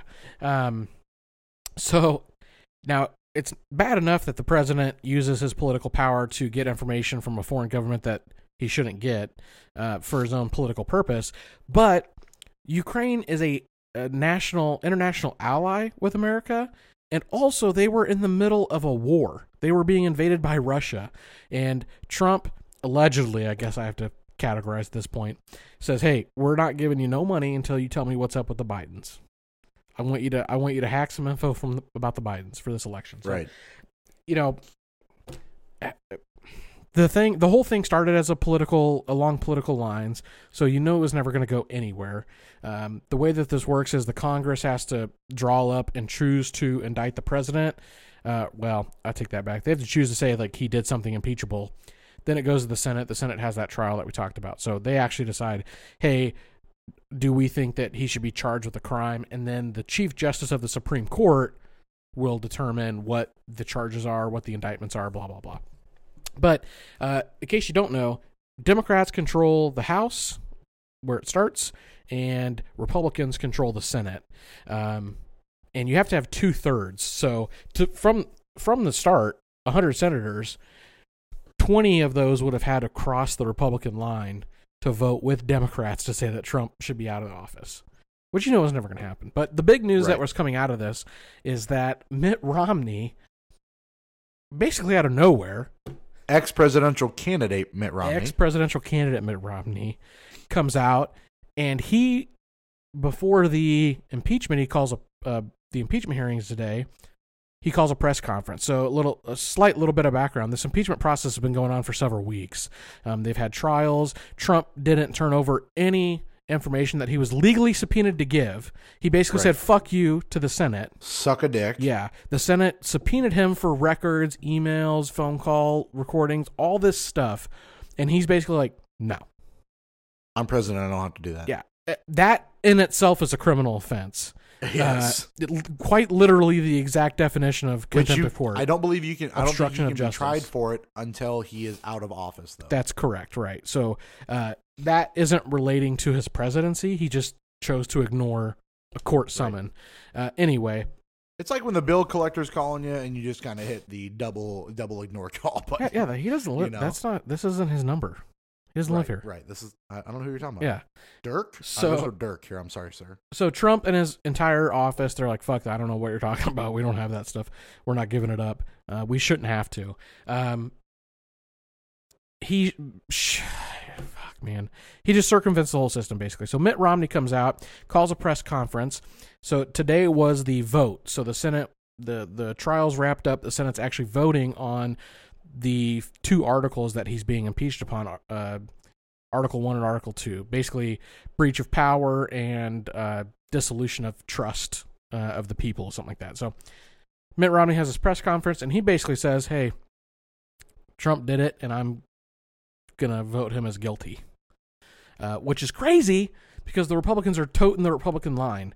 We think that this is going to be a straight down party line vote, which it was, minus Mitt Romney. So he comes out and he has this really long-winded speech. Reasoning. Yeah, and he basically says, hey, I'm a man of faith, and I take my oath to office seriously.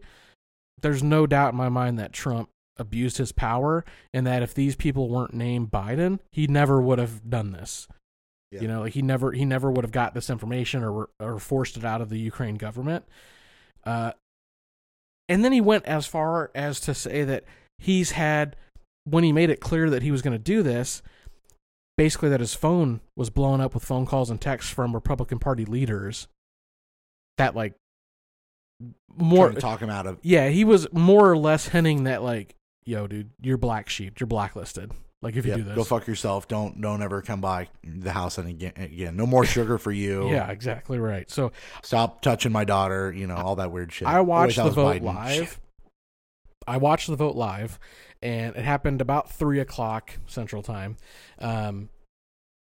It really sparked something in me about how bad this government is, like how bad the systems is. And we'll talk a little bit about the Iowa caucus because I was heavily involved, at least in my district, about that, and how archaic that process is.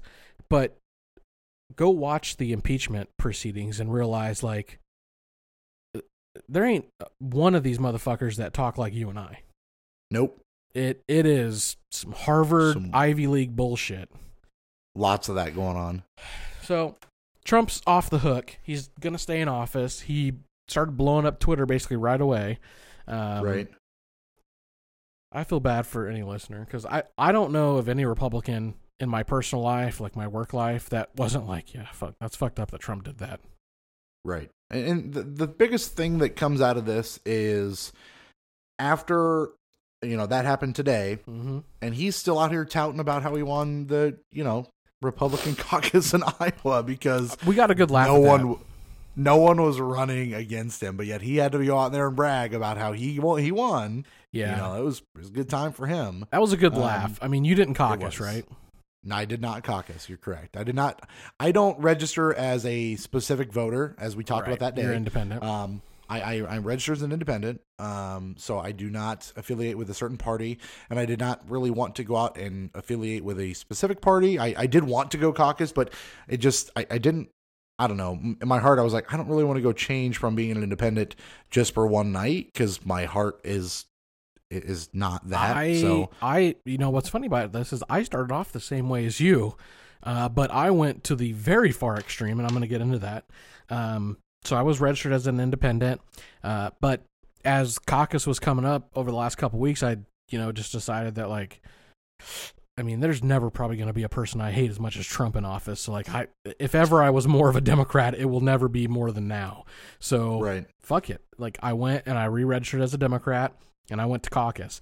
Now, I'll talk about the caucus proceedings, but I just want to point out that basically, like, halfway through the caucus, the lady that's running it, she stops and she makes the announcement that, something happened. No, we're good. Okay. She makes the announcement that, hey, I just want to point out Donald Trump just tweeted that he won the Iowa Republican caucus. There was literally one other person running against him in the Iowa caucus. So it's like he's bragging for the sake of bragging. Not only that, this is a completely different topic, but he also congratulated the Kansas City Chiefs of the great state of Kansas. Yeah, what a fucking idiot. How can he deliver the State of the Union when he doesn't even know the state of Kansas? States doesn't know where the state of Kansas is or if it houses a football team. Jesus, this guy, dude. Anyway. So the Iowa caucus is getting a lot of heat because it was a goddamn epic fail. And I could see that there in person. So I guess for the first time ever, they decided to use this app to track caucus votes. And when they were explaining that at the beginning of the caucus proceedings, I thought to myself, why are we trusting a bunch of old people with flip phones with an app to run an app? Hey, would you be surprised that app situation? It didn't fucking work. They couldn't get it to work. They relied on paper. Was it called ballots. like Shadow Inc. or something like that? It was like some real shady fucking name. Yeah, I don't. Some probably 70-year-old made the choice to vendor out this information to an app company. Like, right. I don't want to bash on people, but I mean that shit was doomed from the beginning. No shit. And even the paper process was a goddamn confusion. At least in my voting caucus precinct. But so I told you I went the opposite extreme as you, right? Correct. So I'm going to tell you a little bit about what happened here at the caucus night. So the caucus, I guess in a really Reader's Digest way, is you go in person to vote and you get with a group of people based on the candidate that you want. And they whittle it down. So as candidates have less and less constituents supporting them, they get eliminated, and those people have to either go undecided or they have to join another candidate, right? Yep. So it gets a little bit competition-y because you get the initial caucus event where you go and you support your candidates and you realize what the room's really doing, but then you see like, oh, Andrew Yang's got one guy. Well, obviously that's not going to work. So then you see Bernie Sanders. He doesn't have enough people. Joe Biden, not enough people to be viable. So then it's like a recruiting game. You feel obligated to put in your 2 cents about why you should join whoever, right? Sure. So that all gets done. Caucus is fine. Well, then comes like a bunch of housekeeping stuff that you have to do. A couple of those things is, one, you have to elect candidates for your caucus. Not candidates, delegates. Spokespeople, basically. Yeah, delegates. Yeah, you have to elect delegates. So basically your caucus is over, and your caucus says these 4 or 5 people are going to continue to the next round as a presidential candidate. You have to assign somebody to go to the county convention next month and actually in person cast a vote for these people, right, on behalf of everybody else in your area. So they need some delegates. Nobody wanted to volunteer, so I went ahead and just raised my hand. So now I'm a delegate. I don't even know if I can do that. Like, I don't know what the criteria is. Idea. I think you're too short. I honestly think there's a height requirement. That's exactly I'm pretty sure you can do it though. Yeah, I'm too short. Like, what's his name that wants to be in the debate? Too short. I thought you meant the rapper. You didn't see all that shit that Trump was saying? He went on national TV this past weekend, and they were trying to like hit him down on this impeachment stuff. And he was talking about some candidate that came in and he wants to debate. And he's like, now all of a sudden he wants a box to stand on at the debates. Why should he get a box? Why does he deserve a box to stand on? Why do we need a box? Wow. And he went in circles for like 5 minutes about this. But anyway, awesome. So I'm now a delegate. And then another part of the housekeeping was that for the Iowa Democratic Party, they need committee members from every county. And Warren County gets 2 committee members. And so they have nominations for those committee members. Now, one lady raised her hand right away. Turns out she's been on the committee for like 8 years, so she just wants to keep doing it. But there was like 180 people in this auditorium, and one motherfucker wanted to volunteer. And that's why I didn't go. I happened to be standing pretty close to the front where this lady's at. Were you just like scratching in your head, and they're like, "Oh, you're in." She's like, "Well, we're gonna have to nominate somebody," and she looks right at me, thinking he volunteered as a delegate.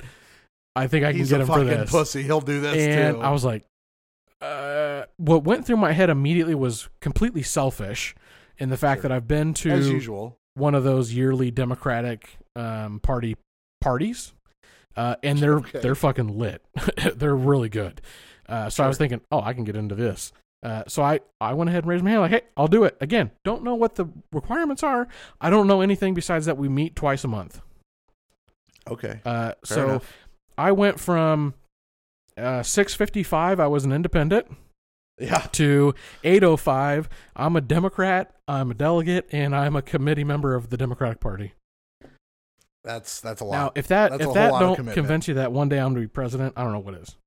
Well, I'm pretty sure that might be a height requirement for that, so I don't think you can get that. But if you would like a box to stand on to run for president, I'll get you one. Oh, fuck. Anyway, yeah, I don't know. That shit always has confused me forever. And one of my pet peeves is old people, so I don't know how well this is going to shake out. Hold on. Just regular ass old people? I just can't stand the ineptitude of old people. Yeah, it's pretty severe out there. Goddamn, in Iowa especially. Yeah. The end all be all this is that the caucus night did not go off without a hitch. There were no results posted the end of the caucus night. For nearly 24 hours. They finally got some results out last night, but only partial, and I think even more trickled out today. Yeah. Which I believe ended up being that Pete was the most caucused candidate. He's got the biggest amount of cock. 92% reporting as of 8:30 today. Yeah. Pete Buttigieg 26.5% with a 532 vote count. Yep. Bernie with 25.6 with 11 delegates. That's 513 count. And then Elizabeth Warren in third with 5 delegates, 18.3 and 366 count. You know who one of those delegates is? Tony this guy. I caucused for Elizabeth Warren. Joe Biden was my backup. So, like, the way the caucus works, we talked about it. Like, you pick this one person, and if they don't advance, you have to pick somebody else. But to my surprise, in our area, Joe Biden and Bernie Sanders were immediately eliminated, and Andrew Yang. Right. They had nobody. Andrew Yang I kind of expected because Indianola is not exactly known for its youth population, and he's on the younger side, which I felt bad for this guy because so's Pete, really. Yeah, so like before it starts, they give everybody a chance to they open it up. It's like, hey, for this candidate, does anybody want to say something on behalf of the candidate? Now, for your major players, there's somebody from the campaign, like a volunteer captain or something like that talks. For Andrew Yang, there was nobody. As a matter of fact, they have signs like the political ad signs on the wall for like what party for you to like stand under. And Andrew Yang's was just a printed piece of paper that said Andrew Yang. Nice. And so there was like nobody for Andrew Yang. This one guy stood up. This like. Probably mid-30s Middle Eastern guy, and he makes a really good speech about like, hey, I'm not with the political party or anything, but like I work in the technology field. That's where Andrew Yang comes from. I can tell you that he looks towards the future. He made this really impassioned speech that made me think like, maybe he's right. But then nobody else went to stand with him, so I felt really bad for the guy. But it's really great. We took our kids. Carly was there actually, so her 2 daughters were there, and then my 2 kids. So it was really cool just to have them see the political process, as fucked up as it is apparently. But I don't know, good time. I got a couple free events that I got to go to now. As long as you stay far away from me and don't get any closer to anybody that's got this coronavirus, you should be okay. Yeah. So it's it heated up a little bit this past week. Have you been following it all anymore? Listen, what I know is that there's memes about it, which I think are a little ridiculous. Yeah, no doubt. and also the idea that there is this disease, which is basically masked as the common cold, like you talked about last week on the show, that could kill you, sounds fucking scary. Yeah, you're right. I mean, so like the last time, at least on the last podcast we did where we talked about the coronavirus was, there were like 4,000 some cases, almost all of them over in China. There were like 5 or 6 deaths. Again, most of them from Chinese people. It's actually spread to the United States. There's been 13 cases nationally that have been confirmed by the CDC. As a matter of fact, 2 people in Iowa today volunteered for testing. They came back from that area of China, and they were admitting symptoms of the virus. So they voluntarily submitted a house quarantine and testing. But the bigger news is 3 things. So the CDC declared a national emergency, which freaked a lot of people out. What that basically means is that the CDC is throwing its support to the research of this. And what that really does in practicality is open up funds for research, avenues for medical facilities to talk to each other within the country to get information, accurate information, and standardized information. So like, our medical system is so fucked up in the way that people, the medical system out in California might be cataloging this data in one way, but the medical facilities in New York might be doing it a different way. Well, when the CDC gets involved, you have to report it in one way so that they can track it. So that happened. The WHO, the World Health Organization, declared an international medical emergency. Again, basically the same thing as the CDC, just on a much larger scale. So people are freaking out about that. What I thought was really cool, though, is that China, the government, in 10 days built a massive hospital, 1,000-bed hospital. To give you an idea, Mercy, probably the biggest hospital here, has roughly 350 beds.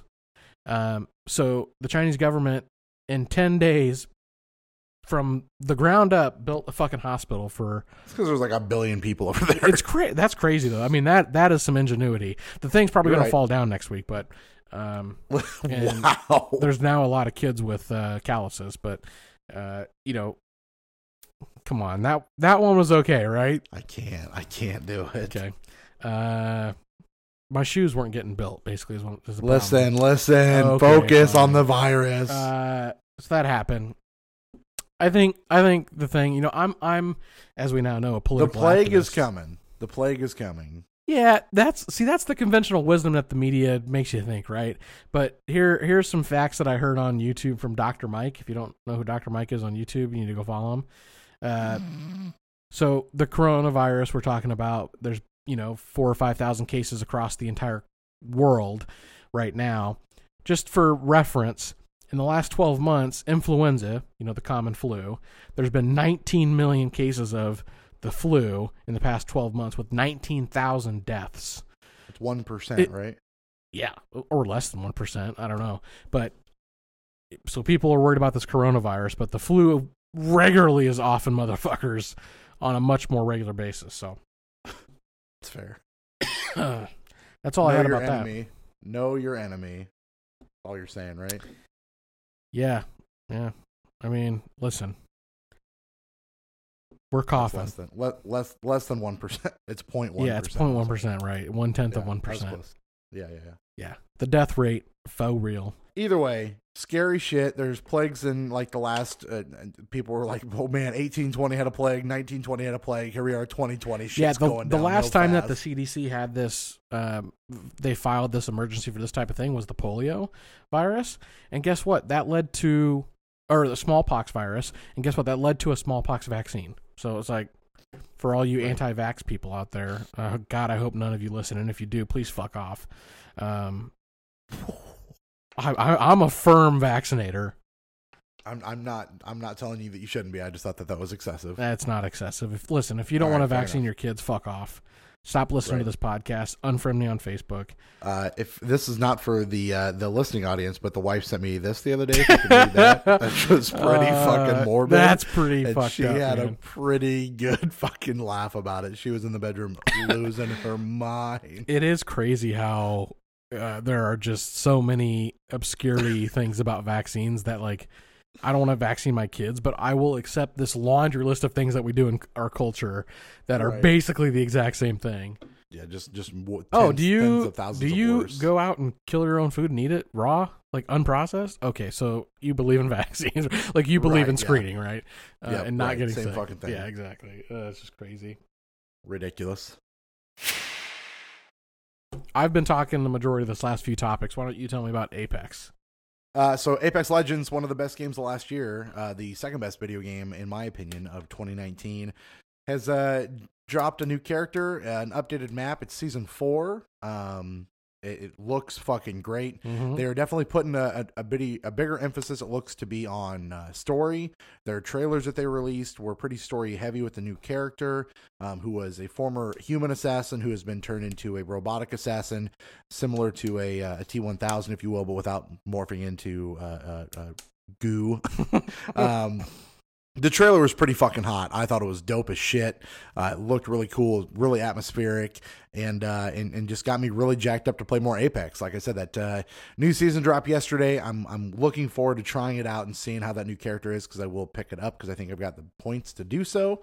But yeah, Apex continues to churn on as one of the best battle royales out there. Getting a lot of love. So is that the canon term in the Terminator universe? Goo. Goo? It might be. I'd have to call Arnold and find out. I'm not really sure. He's pumping Arnold, man. Is it liquid nitrogen? No, liquid nitrogen is what he uses to freeze him. I don't remember what it is. What a great movie, man. T1, T2. What a great movie. God damn. T2 might be one of the top 10 greatest movies of all time. That's not a different. Joke. That's a different movies of the blank list that we are not ready for yet. Anyway.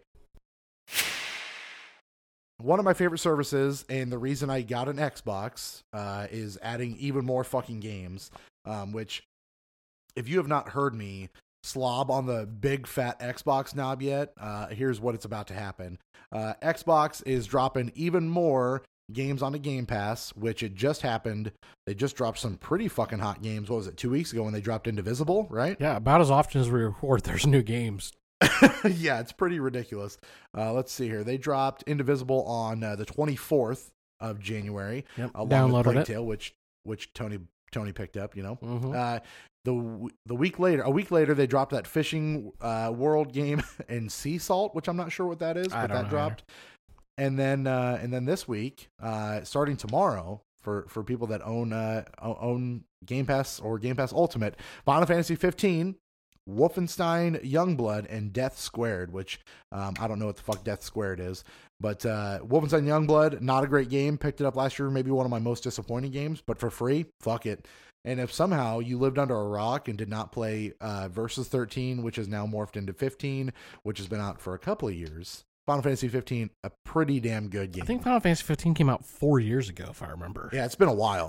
It's been a while. Game Pass is steadily becoming this great service of these like AAA titles that came out several years ago.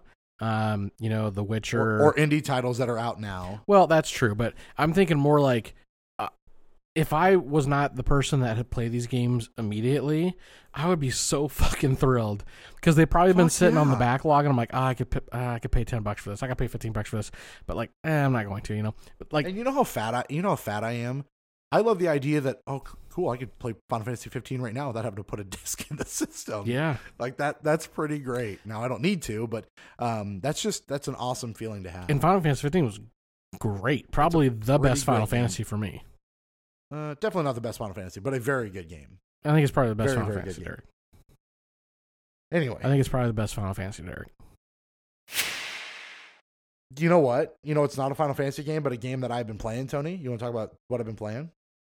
Yeah, dude, tell me about it. What game is your choice to fall asleep to immediately? Actually, surprisingly. So, last week on the Level Up Show podcast, I talked with Ryan and Ralph about playing Fire Emblem on the Switch, right? Okay. Fire Emblem. I can't help but notice that you never plug our podcast on that show. Fire Emblem is a game that I switched. Moving right on, like I didn't even say nothing. Control out for with Andrew Morgan, who is a fan of the other show. I don't know that he's listened to our show, unfortunately, but good dude nonetheless. That's weird. It's not like you could send him a text or anything. right now live on air. He's supposed to be at the Royal Rumble and failed to show up and then ignored my call when I called him. Anyway, well, you could text him right now with a link to our show. It's fine. For the viewers would appreciate that. It's fine. Anyway, so Fire Emblem last week, I really wasn't feeling it. Have you played a Fire Emblem game before? recently, or just in the back? No, I mean days? Back in the day, like the 3DS and the original DS. I played probably 3 or 4 Fire Emblem games. Put a lot of time into them. Probably the only RTS games that I really ever played. And I've not really played a lot of RTS games, which is why I was kind of like, okay, here's Derek Vance push himself out of his comfort zone again, and that first go round, not feeling it. The tutorial levels weren't really grabbing me. The idea that, okay, you're this dude who gets brought to a monastery and is immediately thrust into a professor role, and so you're teaching, and like there's a calendar in front of you, and you have certain days where you can either decide to rest, you can go battle, and you can explore the monastery, where basically when you're exploring the monastery, you're literally running around doing random ass side quests and talking to students that most of the time don't really do anything. And I'm like, this is the loop of doing that wasn't getting me. I didn't really care about the story. It really was just like, this is one of those games that, if I remember from initial reviews and like quick looks and all that stuff, there's a moment where it just kind of clicks, right?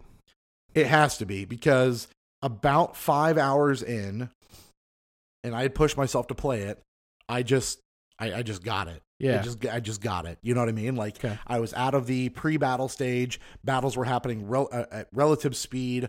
I was enjoying running through the monastery and bullshitting with my students. The fast travel seemed a little snappier because you could bounce around to everybody pretty quick without having to run. The side quests were quick and painless. There wasn't a whole lot going on. You know, you get action points basically as you progress your teacher level, which allows you to do different things, whether it's, hey, I'm going to go train from this dude and get better at strength. I'm going to go train from this lady and get better at lancing or axe using or spells or faith or reason, you know. Axe using? Whatever. You mean wielding? Axe wielding, whatever, dude. Listen, I'm a klutz when it comes to some words, all right? So it just, the idea of being able to balance all that and what, dude? It's just so funny. Axe using. Axe. I was trying to think of it on the fly because I was like, axe handling? Using. Okay, and that's where I went with my brain. You know, sometimes things just get you. It's a good thing. But at a certain point, the battles become pretty fast and furious, no pun intended. And you are just... Is it all about family? It might really truly be about family. Okay. And I have honestly played... on my 2 days off, that is the only game I think I fired up was Fire Emblem. And I think I'm about 23 to 24 hours into it at this point. Yeah. I've played a fuck ton of Fire Emblem, and I'm pretty sure that game's like 60 hours long, though. Let's just set the stage for the listeners. So Derek, as we were fiddling around on Monday, we both had the day off. I'm playing the games I'm playing, and we're talking on Discord, and Derek's like, do I want to play Fire Emblem? I don't know if I want to play Fire Emblem. And then like 5 minutes later, it's like, bing, bing. I'm like, wait, what's that? He's like, I'm playing Mario Kart. like that's where you were at. You were playing Mario Kart 8 on the Switch. Yeah, I was definitely playing Mario Kart. That's where you were at, because it hadn't got me yet, and I was like, I know I need to play this game because I should really give it its due, but I really don't give a fuck about this game now. I'm in the same boat with the game I'm playing, yeah. I was like, I really just want to play Mario Kart and get all the 3 stars on each one of these, and that's just way more rewarding.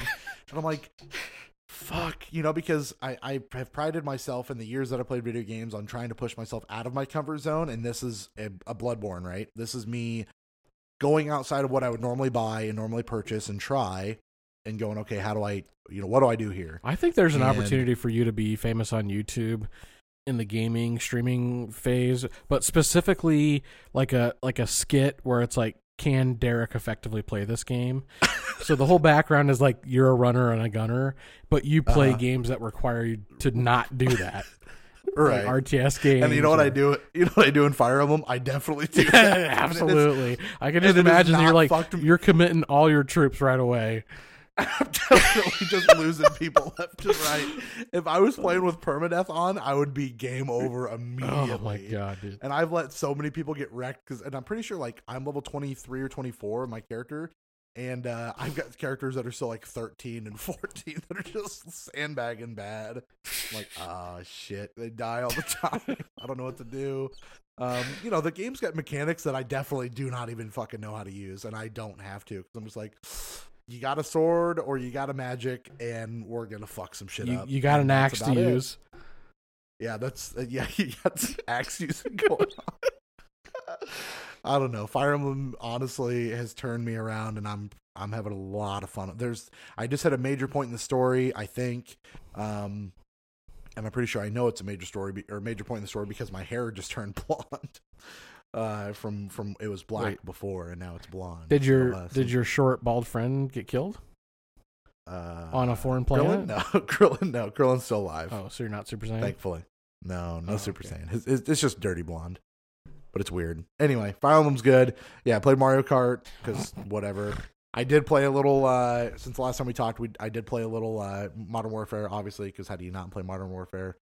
It's a default. We've got a good enough squad between your squad and then the squad that I've got and our boys and Chris and the whole gang. So, still great. I still really like that. And then let's see what else. I watched something. What did I watch, Tony? Fuck if I know, man. Jay and Silent Bob. You watched the Aaron Hernandez thing? I didn't watch the Aaron Hernandez thing. Oh, wow. Okay, no, you said you were going to. Nope. I was going to, but I haven't got to it yet. What'd you watch with the wife last night? We were gonna watch a TV show that we couldn't come up with. I wanted to watch Mindhunter, but I was not in the mood to actually pay attention to the TV because I was playing fucking Fire. Jesus Christ! Date night with the wife. Out comes the Switch. Brought the Switch. Goddamn! Nothing makes the bitches hotter than that. Nothing makes them. It sounds a lot like the beginning of our show that no one heard, where it was like, I was recording. A lot of that. I don't know about you. Oh, great. So we just turned on that 70s show and watched that. Oh, listen, boy. we rotate the three. That 70s show, and then we'll be finished with that, and we'll go back to either Parks and Rec or The Office, and then we'll flip flop to the other one. Should we file divorce now or later? Me and you? No, you and Amanda. Oh no, we both love that shit. We were cackling the whole time. Oh gosh, to each their own. While I was looking at the Switch most of the time, but it was still funny. That's... I watched something else though. We watched a movie. You probably can't remember it because you had it on, but you were playing the Switch. No. This is a movie we actually paid attention to. It was a newer movie that we watched streaming. Oh, we started Once Upon a Time in Hollywood, and I definitely fell asleep 40 minutes into that. Because why wouldn't I? God. You should have heard her yell at me last night. We're like, shut the TV off. I get to the point of shutting off the Switch, and literally I turn over and I'm gone. And she's like, "Are you fucking kidding me? You're already asleep." And I like jump out of like fucking sleeping mode, and I'm gosh. like, "Why are you yelling at me?" Because I was asleep. My apnea is just now we have two ideas ass. for your YouTube channel. Games that require you to play them not run and gun style, and also just you looking at a movie and seeing when you fall asleep. I thought it was funny. I thought it'd be funny for me to play video games until I fell asleep, and then the channel be mostly just me sitting there sleeping on the channel. I thought people would get a good kick out of just me. Here's why we can't do that is because it would selfishly make me want you to not cure your sleep apnea, and then you're gonna die. So yeah, that's true. We watched something else, man. I just can't place what it was. We watched Joker. Oh, okay, yeah, good movie. Yeah, nah. It's good. Nah. I didn't really like it. It's good. It's not that good. His laugh is really annoying. And that brings us full circle to the Derek trifecta. The third one being that he has to have the unpopular opinion. You're right. Listen, if I don't hate something, then there's a problem with me on a daily basis. Jesus H. Christ. The movie is too fucking weird for me almost. It's out there. It's definitely out there. It's way fucked up. Like, I felt uncomfortable watching it. And now my fucking kid won't stop grabbing the side of her fucking mouth and pulling it open. Because she watched like the first 30 minutes with us, and I was like, yeah, she's got to go. This is not okay. It straddled the psychosomatic line really well for me. Like, they made you think like at some points that he was dreaming this entire relationship with certain people. So it's like they really, I think they tight-roped it really well. It was a well-made movie, a completely well-acted movie. Like you can literally get to the end of that movie and really ask yourself the question, like, did he kill all these people, or was that all just fucking made up? Is this still all a dream? Yeah. Were we in the asylum the whole time? Right. It's a very well executed movie, but it did its job. It made me feel very uncomfortable watching it. Yeah, I felt the same way. I went to see it by myself in theaters, and I would say that a vast majority of people did not expect to get the movie that we got, and the awkwardness and the shock was palpable in the theater. I saw the ending coming from 20 miles away, but it was still effective nonetheless. Yep. And Robert Downey Jr. I'm sorry, Robert De Niro. RD, not RDJ. Robert De Niro definitely deserves some kind of award nod for that role. Although he also put The Irishman out, which must be a better movie. How unpopular are your opinions? You don't like the movie, and you think Robert De Niro should get an Oscar nom. I couldn't think two more opposite ways. I love the movie, and I don't think he did much in it at all. I thought it was I thought that monologue at the end was well done. Yeah. I might be at the place with a guy like Robert De Niro where it's like, this is what I expect of you now. Take him or leave him. It's a known quantity. I'm gonna recognize immediately if he sucks in a role, and I'm not gonna recognize if he's awesome in a role as much. What about me? Can you milk me, Fokker? He needs to get an Oscar for those movies because those are great. True. That's everything for me. What about you, Tony? Let's wrap it up. What Can you milk me? I finished up on Control. Goddamn, Control. Yeah, I got sucked in on that game, man. Like, so good. It is kind of one of those games too where things just like kind of click. Because I was a little sloggy, probably about 3 or 4 hours in. Then you start to get some of the powers and stuff. It's really good. It really scratched that Metroidvania itch, and the story is really fucked up. And I there's not many games I finished and I'm like, I can't wait for the DLC, but this is a game that, like, when the DLC comes out, I want it. I want it bad. I'm kind of sad that I don't have that game anymore. Although I could just replay it on your account. That's true. In and around my mouth is where I want that DLC. Chia. And then you talked about Fire Emblem being one of those games that, like, you just have to commit to it and give it its due. I'm that way right now with Hollow Knight. Last year I started Hollow Knight, played like an hour or two, and I was like, fuck this game, it's way too hard and stupid. Why do people like this game?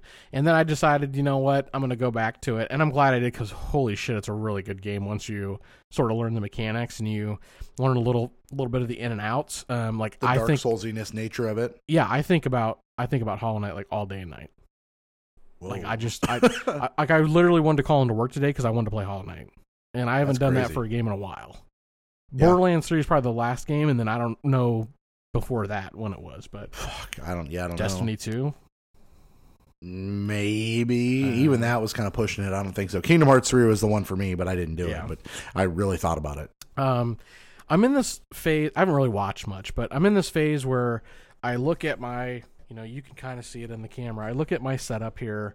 I have your hamsters. I have a speakers. pretty minimalist setup when it comes to, like, my TV stand and stuff. Everything's very, very clean.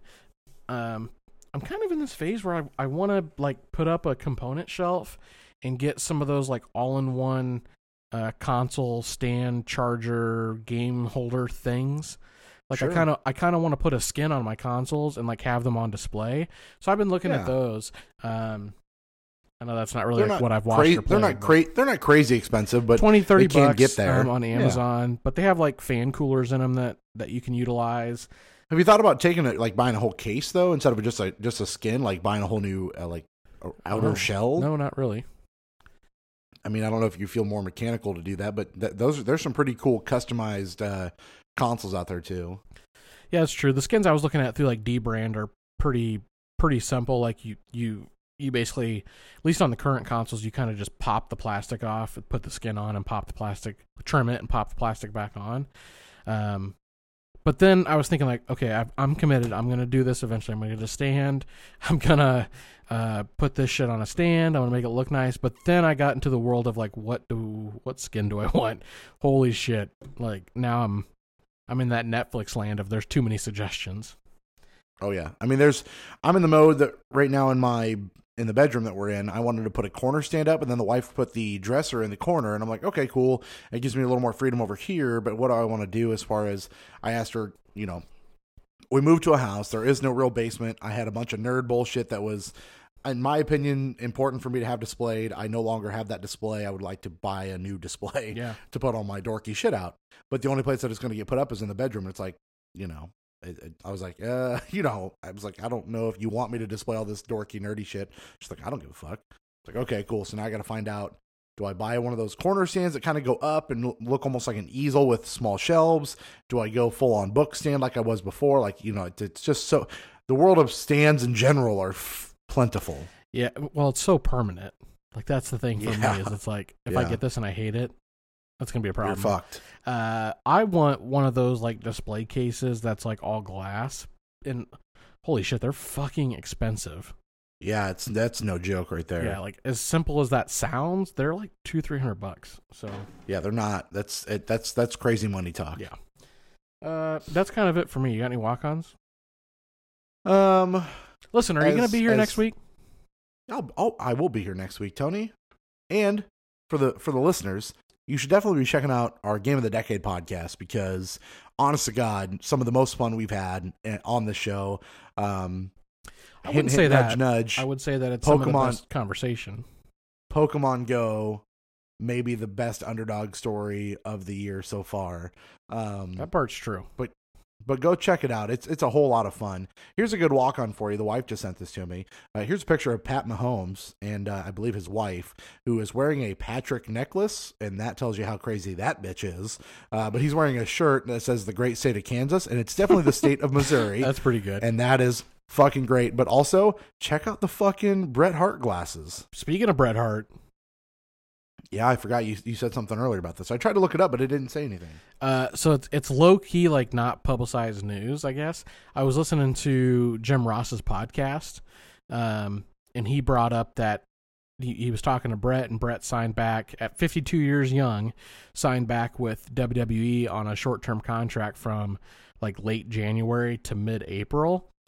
So maybe some WrestleMania shit going on. WrestleMania appearance maybe, or they could be trying to get Owen inducted in the Hall of Fame, which they've been trying to do for years.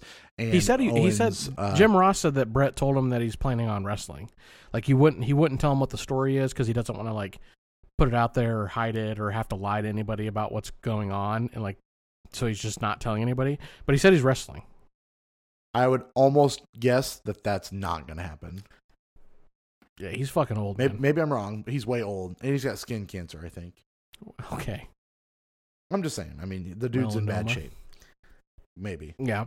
Either way, my guess is they're still trying to get Owen into the Hall of Fame. His widow won't let him because of the fact that he died in a WWE ring. She still holds that in high esteem as the reason that he died is Vince's fault, blah, blah, blah. So that would be tough for me too, though. Yeah, and I'm not saying that she's wrong, but I think that, you know, you have to let time heal those wounds, and I think that you need to let Owen be celebrated because he is one of the greats. Pedestal or not because he died. Like, that dude had some in-ring expertise that even his brother didn't have. True that, dog. True that. Go back and watch some of that shit. You know what? I appreciate you listening. Thanks for following. Check out the Game of the Decade podcast for the DTS podcast. I am Tony. That is Derek, and we out here. Goodbye.